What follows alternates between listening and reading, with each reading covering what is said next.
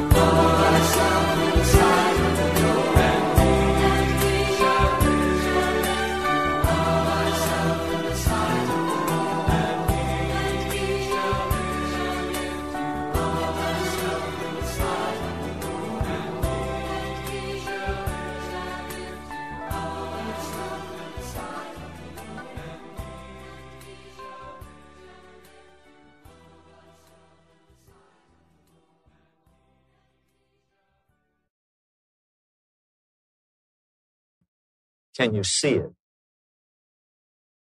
What? Can you see the glory of God? Can you see revival in Washington, D.C.? Can you see revival in your own heart? Can you see it? Let's pray. Almighty God, today I ask for the gift of eyesight for myself and for each person sitting in this sanctuary. For Lord God, we need to see what you see, and we need to hear what you hear. Thank you, Jesus. Would you now pour out an anointing that in this small little fellowship, we could see in the name of Jesus. Amen.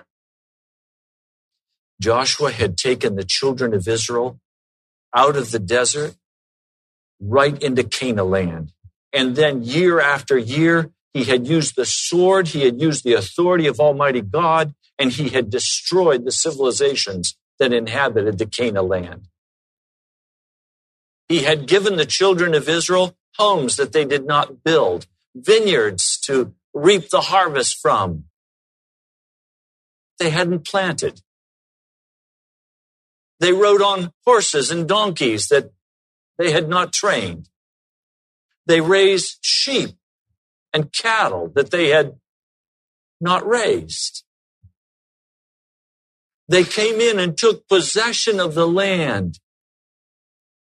Imagine if you could walk into Washington, D.C. and say, which house would I like to have? Or take a drive through Potomac and say, which house would I like? They're all empty. The electricity's on, the water's on. They're waiting for somebody just to move in. And when you move in, all the furniture's there. No, I don't like this house. Thank you. I'll try the next one. They weren't nearly enough to fill this great land. They got their pick of the houses. Now, as they walked into this land, they were astonished by the milk and the honey. They were coming straight out of the desert. Suddenly, they had so many clothes to wear, they didn't know what to choose in their wardrobe. They had so many pairs of sandals.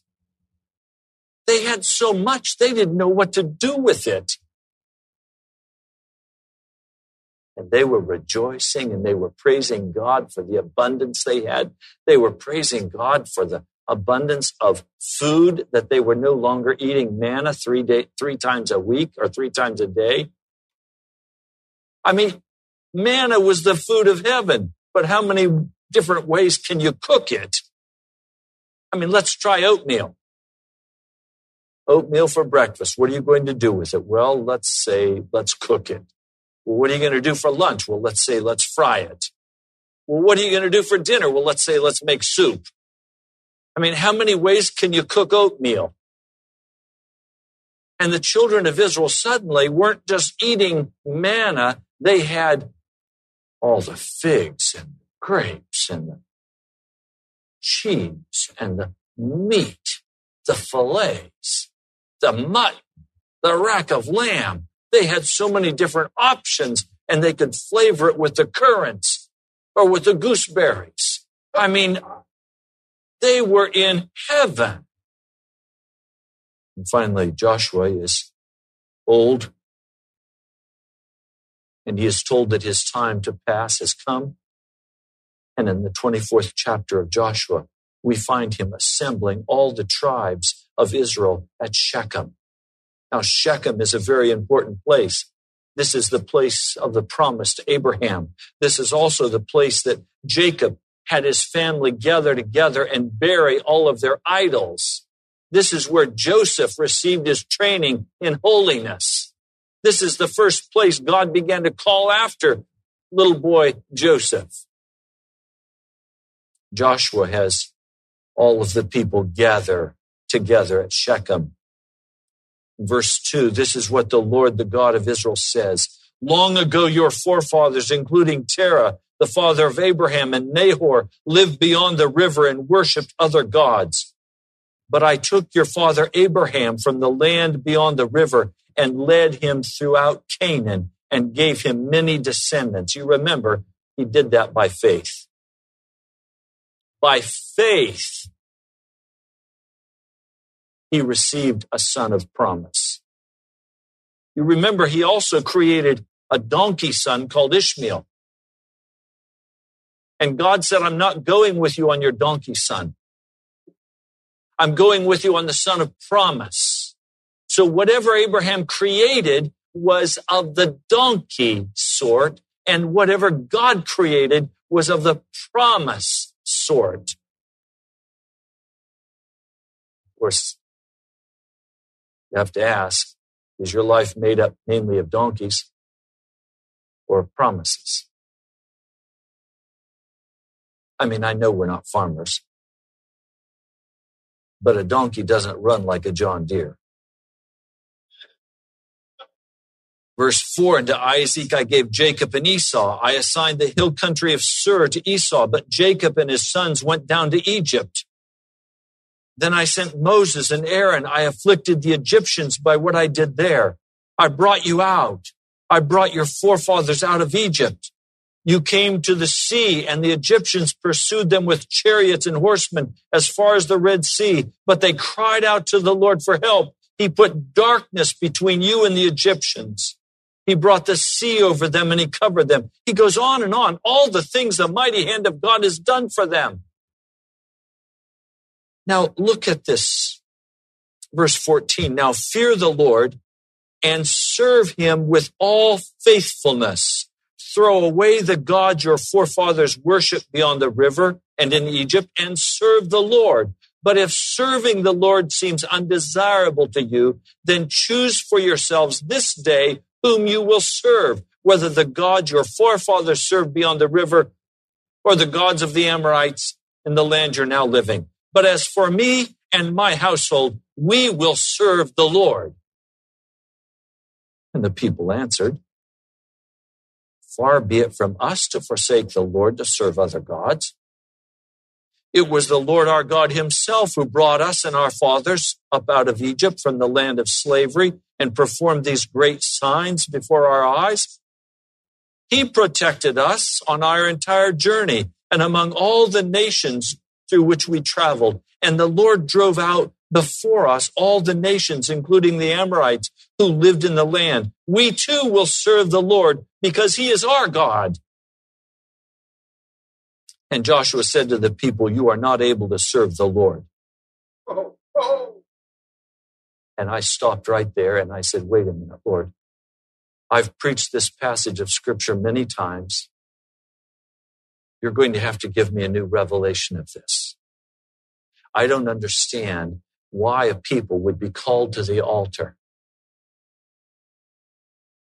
And then the pastor would stand before them and say, I'm glad you've all come to the altar to serve God, but I'm sorry, you don't know how to serve the Lord. You can't serve him. You might as well go on back and sit down because you're not going to serve the Lord. On what is he basing this assumption? Is he just a grouchy old man? Or does he see something in the spirit?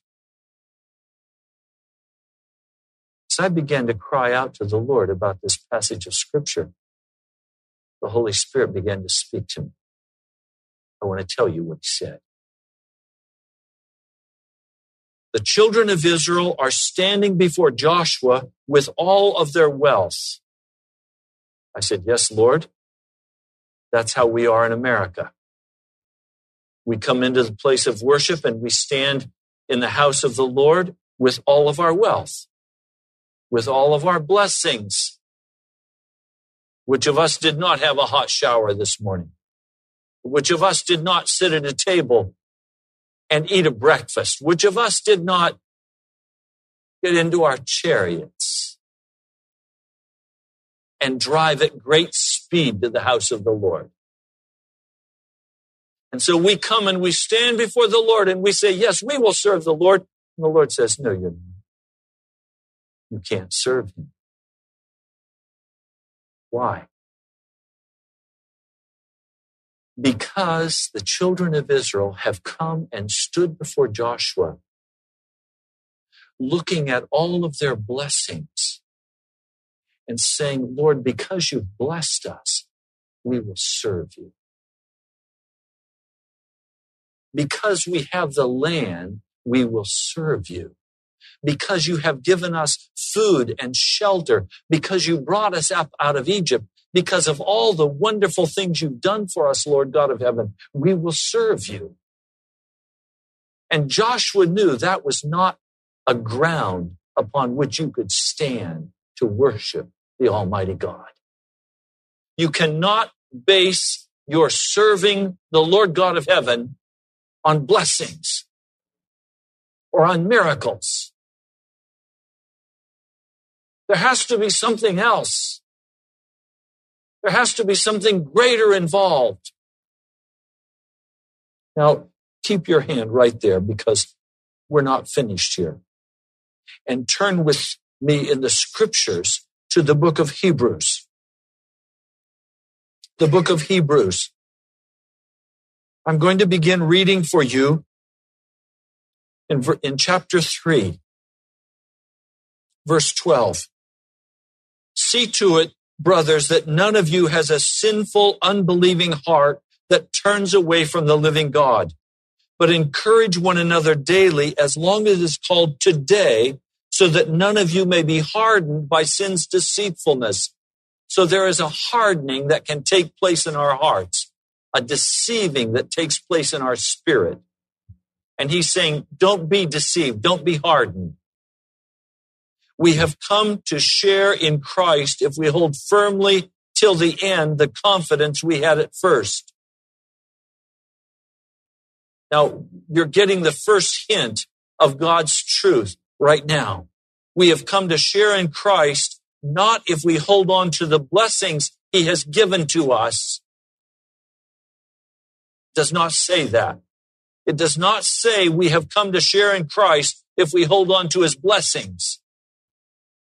It says if we hold firmly till the end the confidence we had at first. Now watch as he begins to unfold what this confidence is that we had at first. And if you don't have this confidence today, you will not continue to follow the Lord.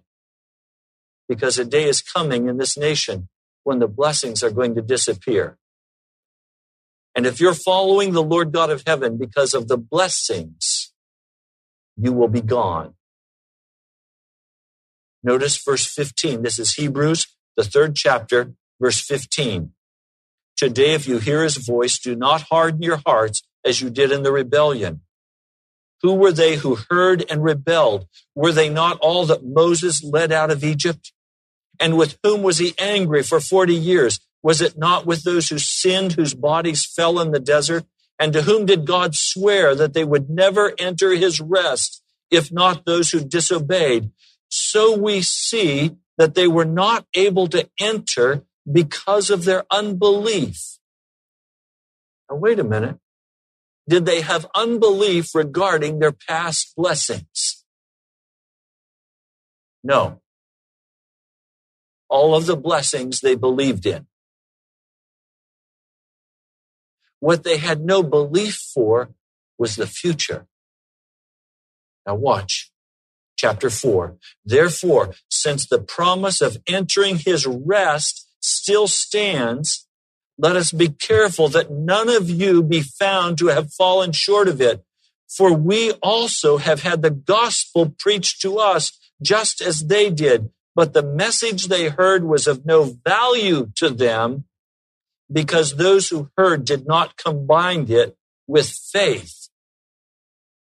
It was of no value to them because those who heard did not combine it with faith.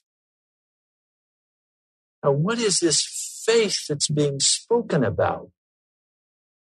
In other words, what they heard that was preached to them had no value to them, and the result was they did not enter into God's rest. Their hearts were not at peace. They were troubled. They were unhappy. They were angry. They were bitter because they did not enter into the rest, because they did not combine the preaching with faith. So let's look now for a moment more deeply. Keep your hand in Joshua. We're coming back. But let's look more deeply into this issue. In the 11th chapter of the book of Hebrews, we find in verse 1, now faith is being sure of what we hope for and certain of what we do not see. But that really doesn't tell us the story yet. We have to see it worked out in the life of Moses. And then we begin to understand that faith means something much deeper. Now watch.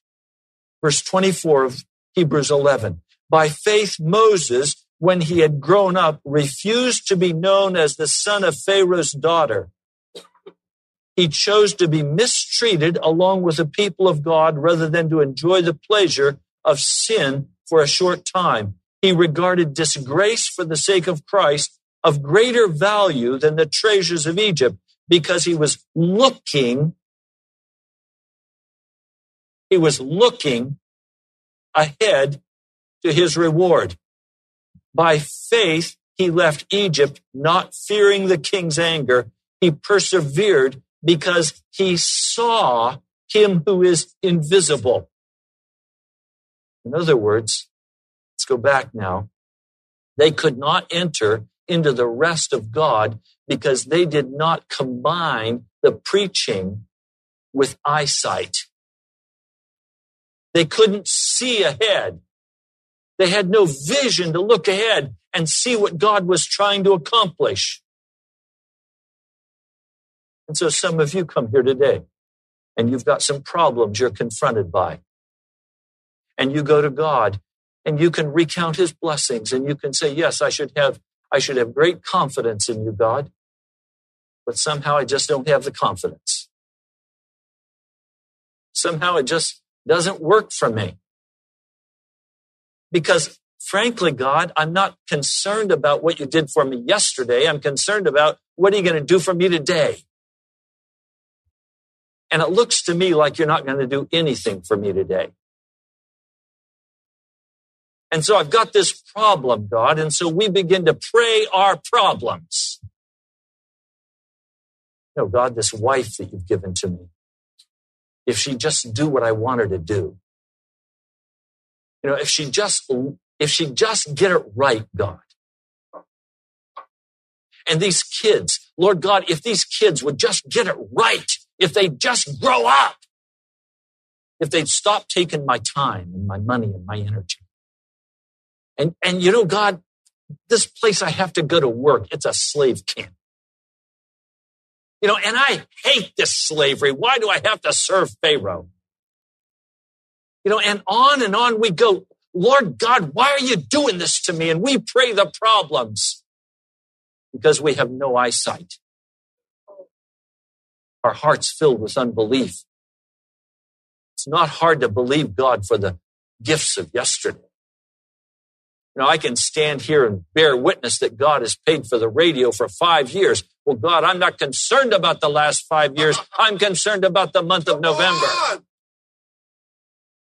I'm not concerned about what God did for my children yesterday. I'm concerned now about Heidi and this little baby. And is this daughter of mine going to die or is she going to live? God, I've got a problem. Well, I've got a problem, all right, but the problem isn't Heidi. The problem is my eyesight. I can't see. If I'm greatly in debt, I'm struggling for every dollar. I don't know where I'm going to get the money to continue to carry the load, but I've got a lotto ticket in my pocket, and I just won the jackpot. $1 million. Now tell me, you're going to see me walking around, dragging myself around saying, I don't know what I'm going to do. Look at the bills. They're just overwhelming me. Well, never mind. You got the lotto ticket in your pocket. And you'd say, well, go cash it. Well, no, I've got to have some time to feel bad about all my problems. I just can't imagine winning the lotto. Never mind that I've got the winning ticket in my pocket. Frankly, I just kind of like praying my problems. It feels good to be a victim. It feels good to moan and groan. It feels good to feel bad. Some of you just feel good feeling bad. You wouldn't know what to do if you didn't feel bad. Woe is me. Woe is me. Look how bad it is. Can you see? Can you see it? Can you see revival? The children can. Can you? See, Moses was able to put up with all kind of suffering because he could see the invisible God. And he knew where he was going. And he knew what the end would be. I see my problems and I say, it's obvious they're going to kill me. How can I die with a little dignity? It's a tough road we got to walk. Now, come on. It's not a tough road when you know the end and you know the answer. The question is, can you see the answer? Are you willing to stand and believe that your marriage can be all that God called it to be?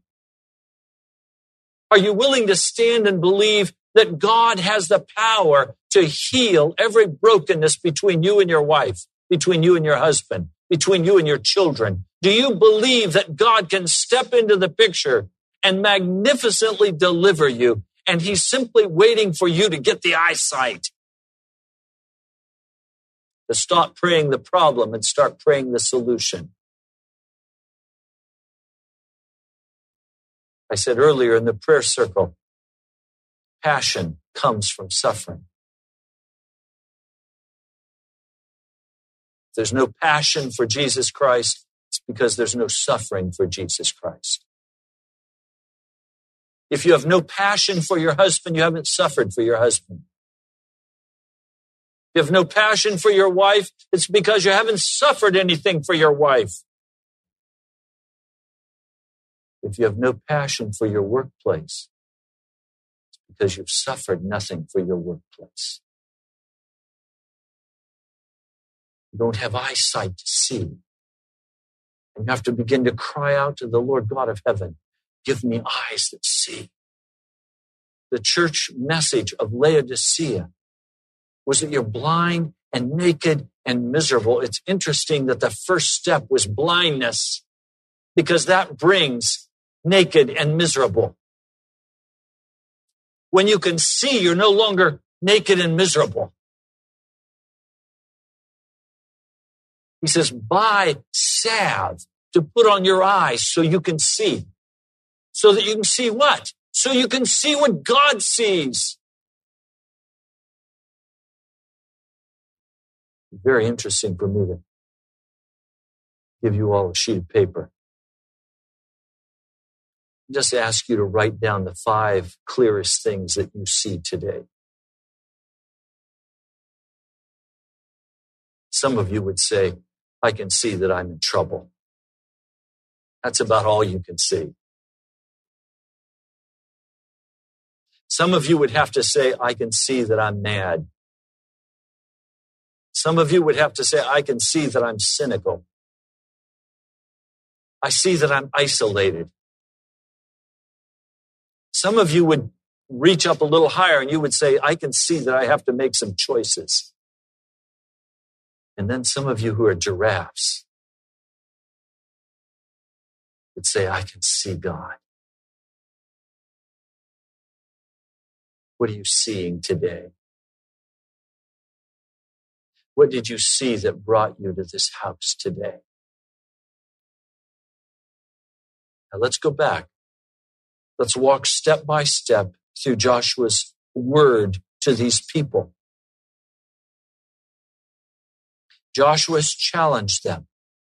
As for me and my household, we will serve the Lord. He is saying, for me and my household, we can see. But he's saying to the children of Israel, all you see are the past blessings. You don't see the future. And so you can't serve the living God of heaven. The people answered, far be it from us, in verse 16. This is Joshua 24:16. Far be it from us to forsake the Lord to serve other gods. Notice the defensive note in their voice. It was the Lord our God himself who brought us up. It was the Lord God himself who blessed us and gave us all this good stuff.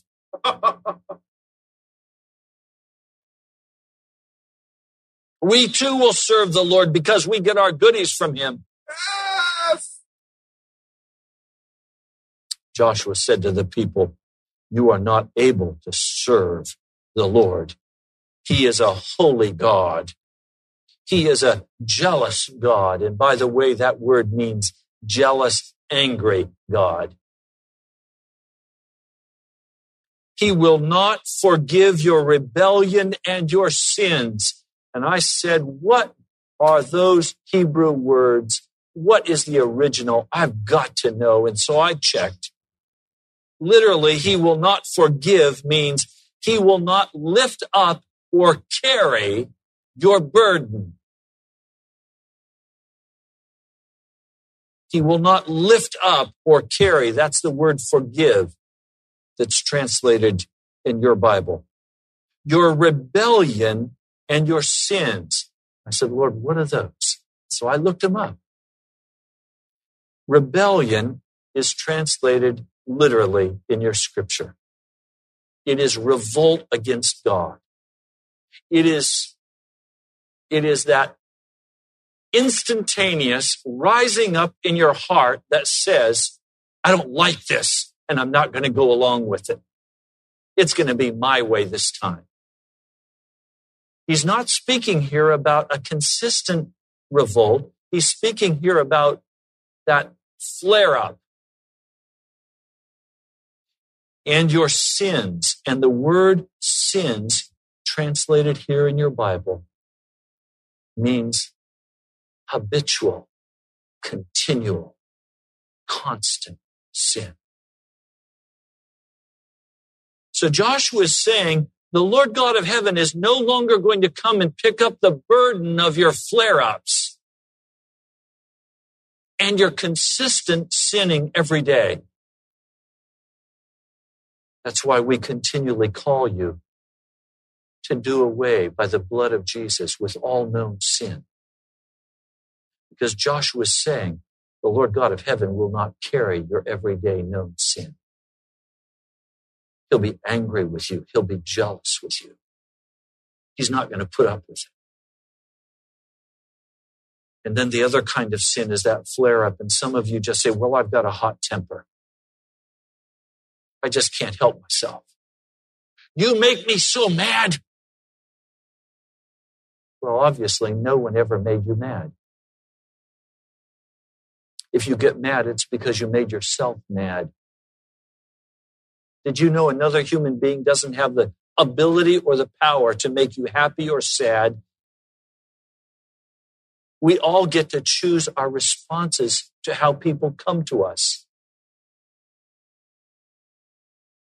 And so Joshua is looking at this and he's saying, look, these flare-ups, you're responsible for those. That flash of bitterness, you're responsible for that.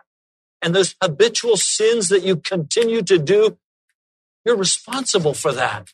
And God isn't going to come and carry that burden anymore for you. He will not forgive your rebellion and your sin if you forsake the Lord. And I said, Lord, what's that word forsake? And literally in the Hebrew, it means if you loosen the Lord. If you loosen the Lord, that's the word. That's the root meaning of this word, to forsake, to loosen. And it has a connotation if you cut the cords that connect you closely to the Lord, if you disconnect from the Lord God of heaven. If you say, I'm going to cut it off and I'm going to walk away and I'm going to be free. If you forsake the Lord, if you loosen the Lord and serve strange or foreign gods,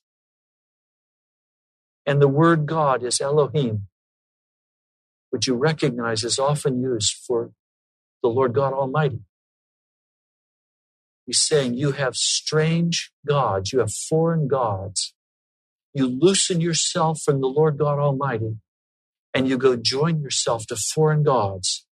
He will turn and bring disaster on you. And the word disaster in the Hebrew is literally translated, he will break you into pieces like a stick. And he will make an end of you after he's been good to you. But the people said to Joshua, no, we will serve the Lord. Then Joshua said, you are witnesses against yourselves that you've chosen to serve the Lord. Yes, we are witnesses, they replied. Now then, said Joshua. And now listen, and he will tell you exactly what it is that blocks us from having eyesight. Throw away the foreign gods that are among you. Literally, the word throw in the Hebrew means to turn off. To turn off. To cut off. So Joshua is saying, turn off so that these gods can't communicate with you anymore. Don't allow them to speak into your life anymore. Some of you have sin in your heart that you're allowing to continue to speak to you. And it comes with its siren song. And it says, oh, how sweet it would be if you would once more come and dine with me. Remember my desserts. Remember how sweet it is to walk with me. And so like some prostitute lover, the sin comes to us and says, come on, honey. Let's do it again. And Joshua is saying, cut off that communication. How many times I've had to talk with men and women who are caught in adulterous affairs or fornication. And always I have said to them the same thing. If you want to break that relationship, break it. Cut it off and don't ever talk to them again. Oh, but Pastor, you don't understand. I've got this relationship with him and I have to get some closure here. You have to get some closure here? What about closure with the Lord God Almighty who holds your soul in his hand and can cast you into hell? And every time when the person has said to me, but Pastor, give me a couple weeks so I can get some closure, they've left and I've never seen him again. Because they made their choice. they went after their lover. Joshua is saying, if you would have eyesight, cut off that strange god that is among you. And the Hebrew word for among is very interesting. It is literally that which is at the very center of your being. So he's saying, cut off the communication of that God to the very center of your being. Don't let that God speak to your heart anymore. Cut it off, and then you'll have eyesight. Don't allow it any longer to sing its siren song to your ear. I mean, how many times you have turned away from a sin, and then you have determined in your heart, I will never go that way again. And then suddenly you find yourself there with that sin again, and you're saying, you're not so bad after all. Because the Lord doesn't expect me to be so rigid in my life. It's okay if I'm bitter with my husband. It's okay if I'm bitter with my wife. It just feels so good to be mad. I know it's not going to help me if I go sit down and watch this movie, but I'm just tired and I need some veg time. The Lord knows I need to just relax. The Lord knows I'm uptight. I need to just, and that sounds like a clean movie. That sounds like a good movie. I think I'll just, come on, let's do it. And after you've made that decision, you cannot reverse it. It has you in its clutches and it's dragging you. How many of you have had a lover? You said, never again will I be with this person. Never again will I be with this person until the next time.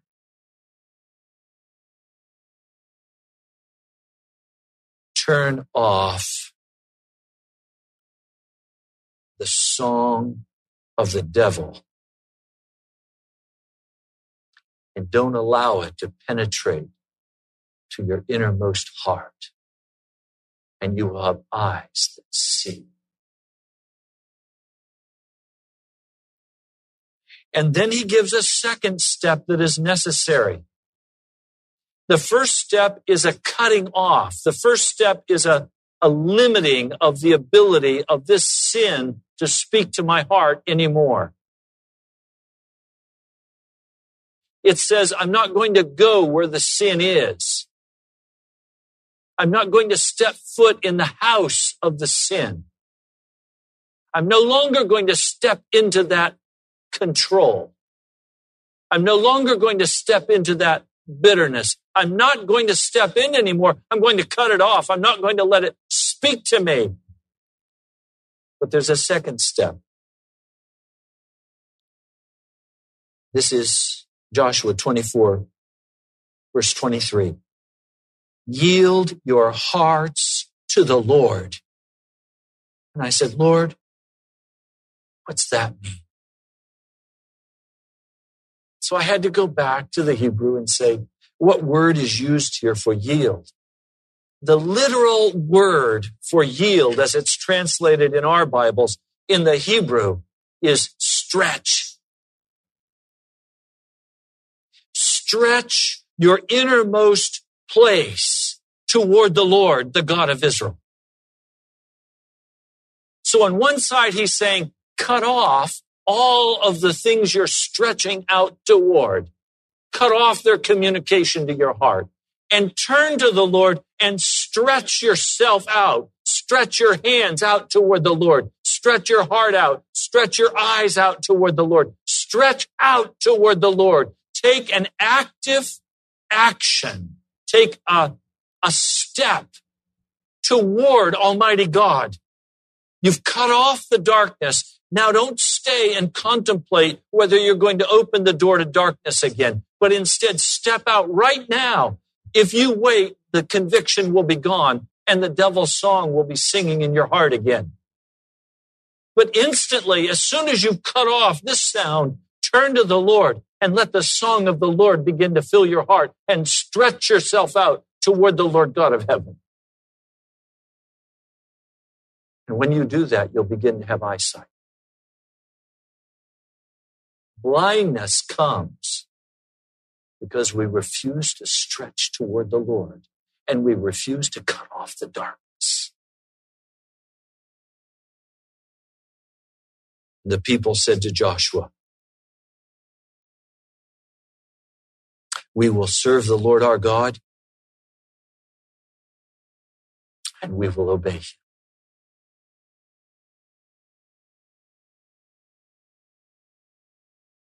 I wish I could tell you that these people kept their covenant. They did not. Even these self-same people did not keep their covenant. Rather, they began to compromise with the Canaanites because the Canaanites were so determined to live in the land. Now, some of you like to think about your sins as being objects. You like to think about them as being passive. There's nothing passive about a sin. The Lord calls sin a roaring lion that comes seeking whom he may devour. So if you want to be passive with your sin will not be passive with you. And that's why the instruction is cut it off, turn it off, do whatever you have to cause its voice to no longer be heard in your heart. That's an active posture that you have to take. You cannot be casual about this. If you are, it will come and devour you. You have to take an immediate step and cut that thing off and say, no longer will I listen, but your feet are stuck in the mud. And so now you turn and you stretch toward Almighty God. And as you stretch toward Almighty God, your eyes are open and you now begin to see what the Lord God of heaven has planned for your heart and for your life. You see your marriage together with love and grace and mercy. You see your children growing in the fullness of the Lord Jesus Christ. You see the city of Washington, D.C. filled with weeping for its sin. You see the sign of God being worked out in the city as conviction begins to fall upon the hearts of men and women. You begin to see the things that God sees, and you begin to act on those things. And so now as you are part of the National Prayer Chapel and you look at what God is doing in the city, suddenly that money that you hold on to, you begin to release into what God is trying to accomplish in the broadcast. You begin to release your time into what God is trying to accomplish. As you enter into your prayer closet, you're no longer stingy with your time. You don't hit your knees and get burn spots as you roll through the prayer closet because you can see what God is planning and you're entering in deeply with your finances, with your time, with your energy. Now, some of you are simply overwhelmed by everything that's happening in your life. I want to tell you why. You're always overwhelmed with everything going on in your life when there's not enough of God in you.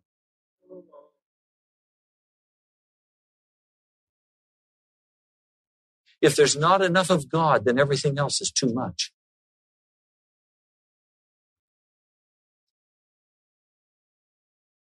And you see, you've got to get a new vision of what God is accomplishing.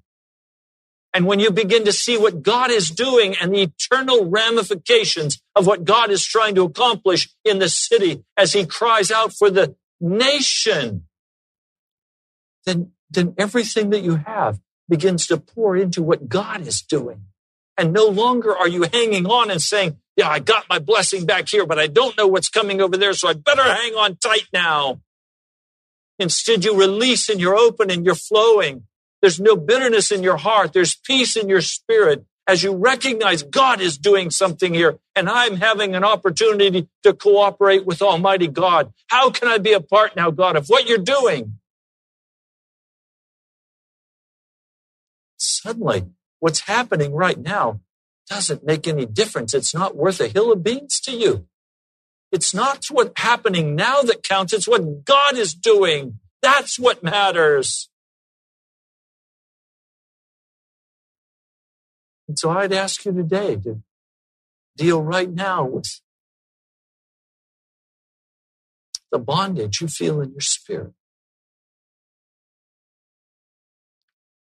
Are you so in love with that bondage that you're going to keep it, put it on your dresser and look at it every day?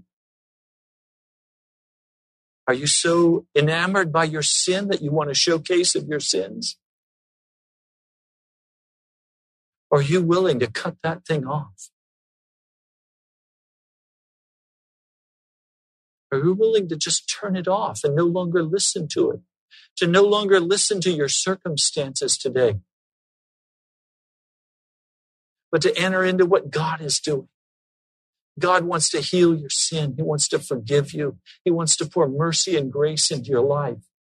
He wants to do the same thing for you that he did for Moses. He's no respecter of persons.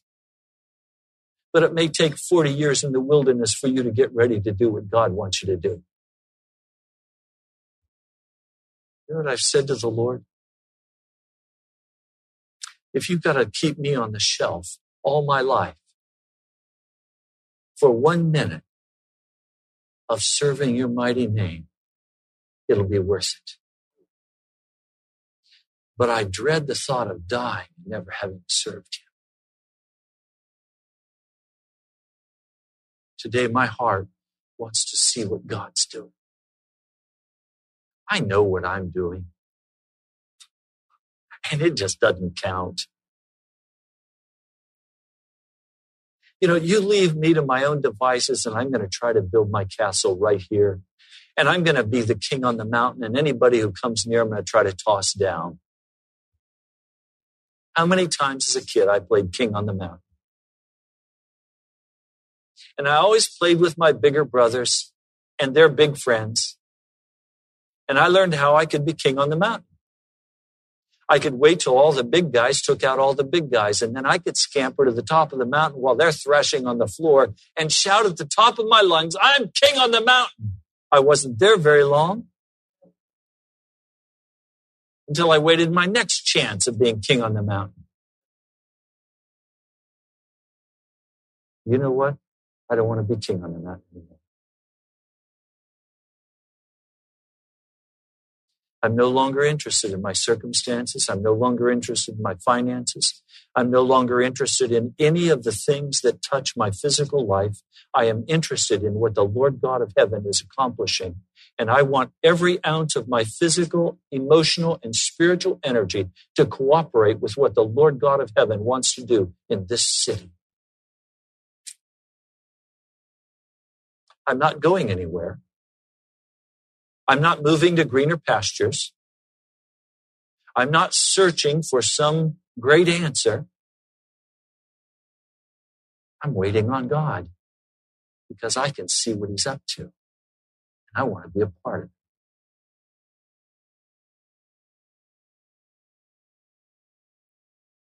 So, what are you going to pray tomorrow? Going to pray your problems? Or are you going to pray the glory of God? It will all depend on what you see.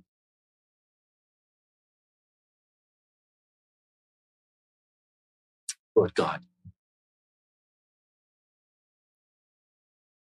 open our eyes that we could see.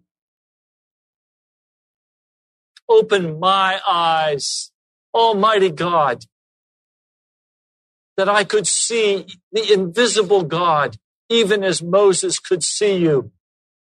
Lord, it's not by chance that you chose to have him come to heaven with you, or that he came down to stand on the Mount of Transfiguration with you, Jesus.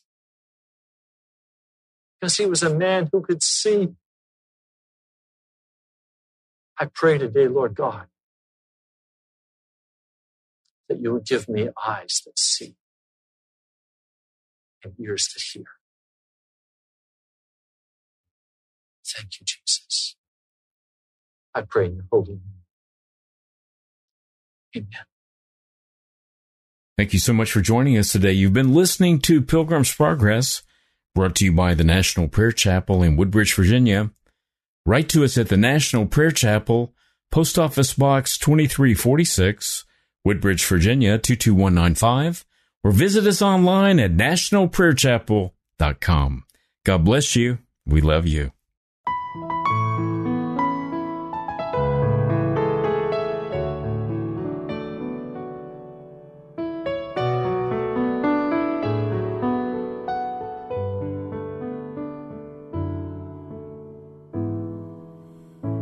The cross upon which Jesus died is a shelter in which we can hide, and His grace so free is sufficient for me, and deep is the fountain that's wide as the sea. There's room at the cross for you. Yes, there's room at the cross for you. Though millions have come, there's still room for one. Yes, there's room at the cross for you.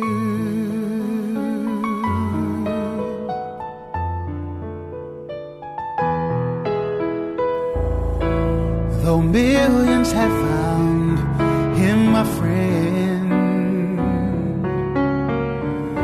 and have turned from their old life of sin,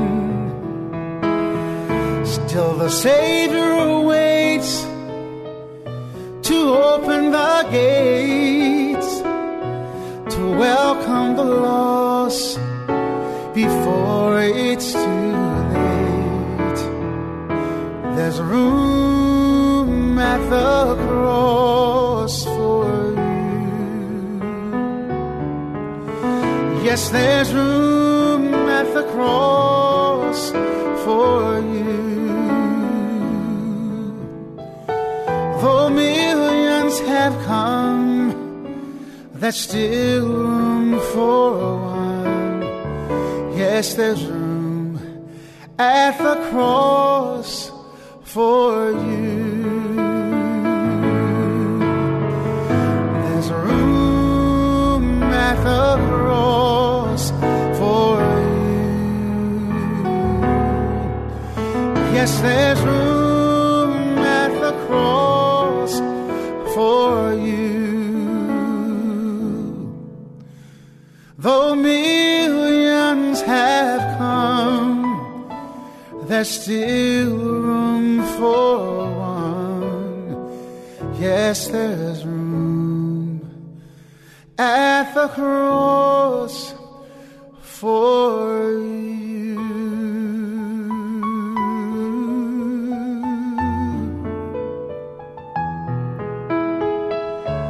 There's room at the cross, room at the cross for you.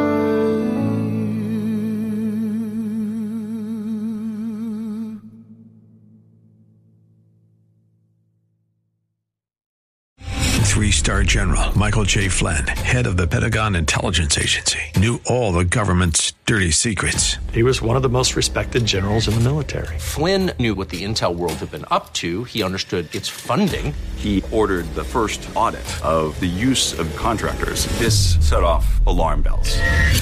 The explosive new documentary, Flynn, Deliver the Truth, Whatever the Cost, uncovers the facts behind this scandal. Flynn told the truth. He was the most dangerous person for Donald Trump to hire. I find out the worst enemy that I'm going to face in my life is right here in America. They took my assessment and they wanted me to change it. And I was like, I'm not changing it. They had to get rid of Flynn.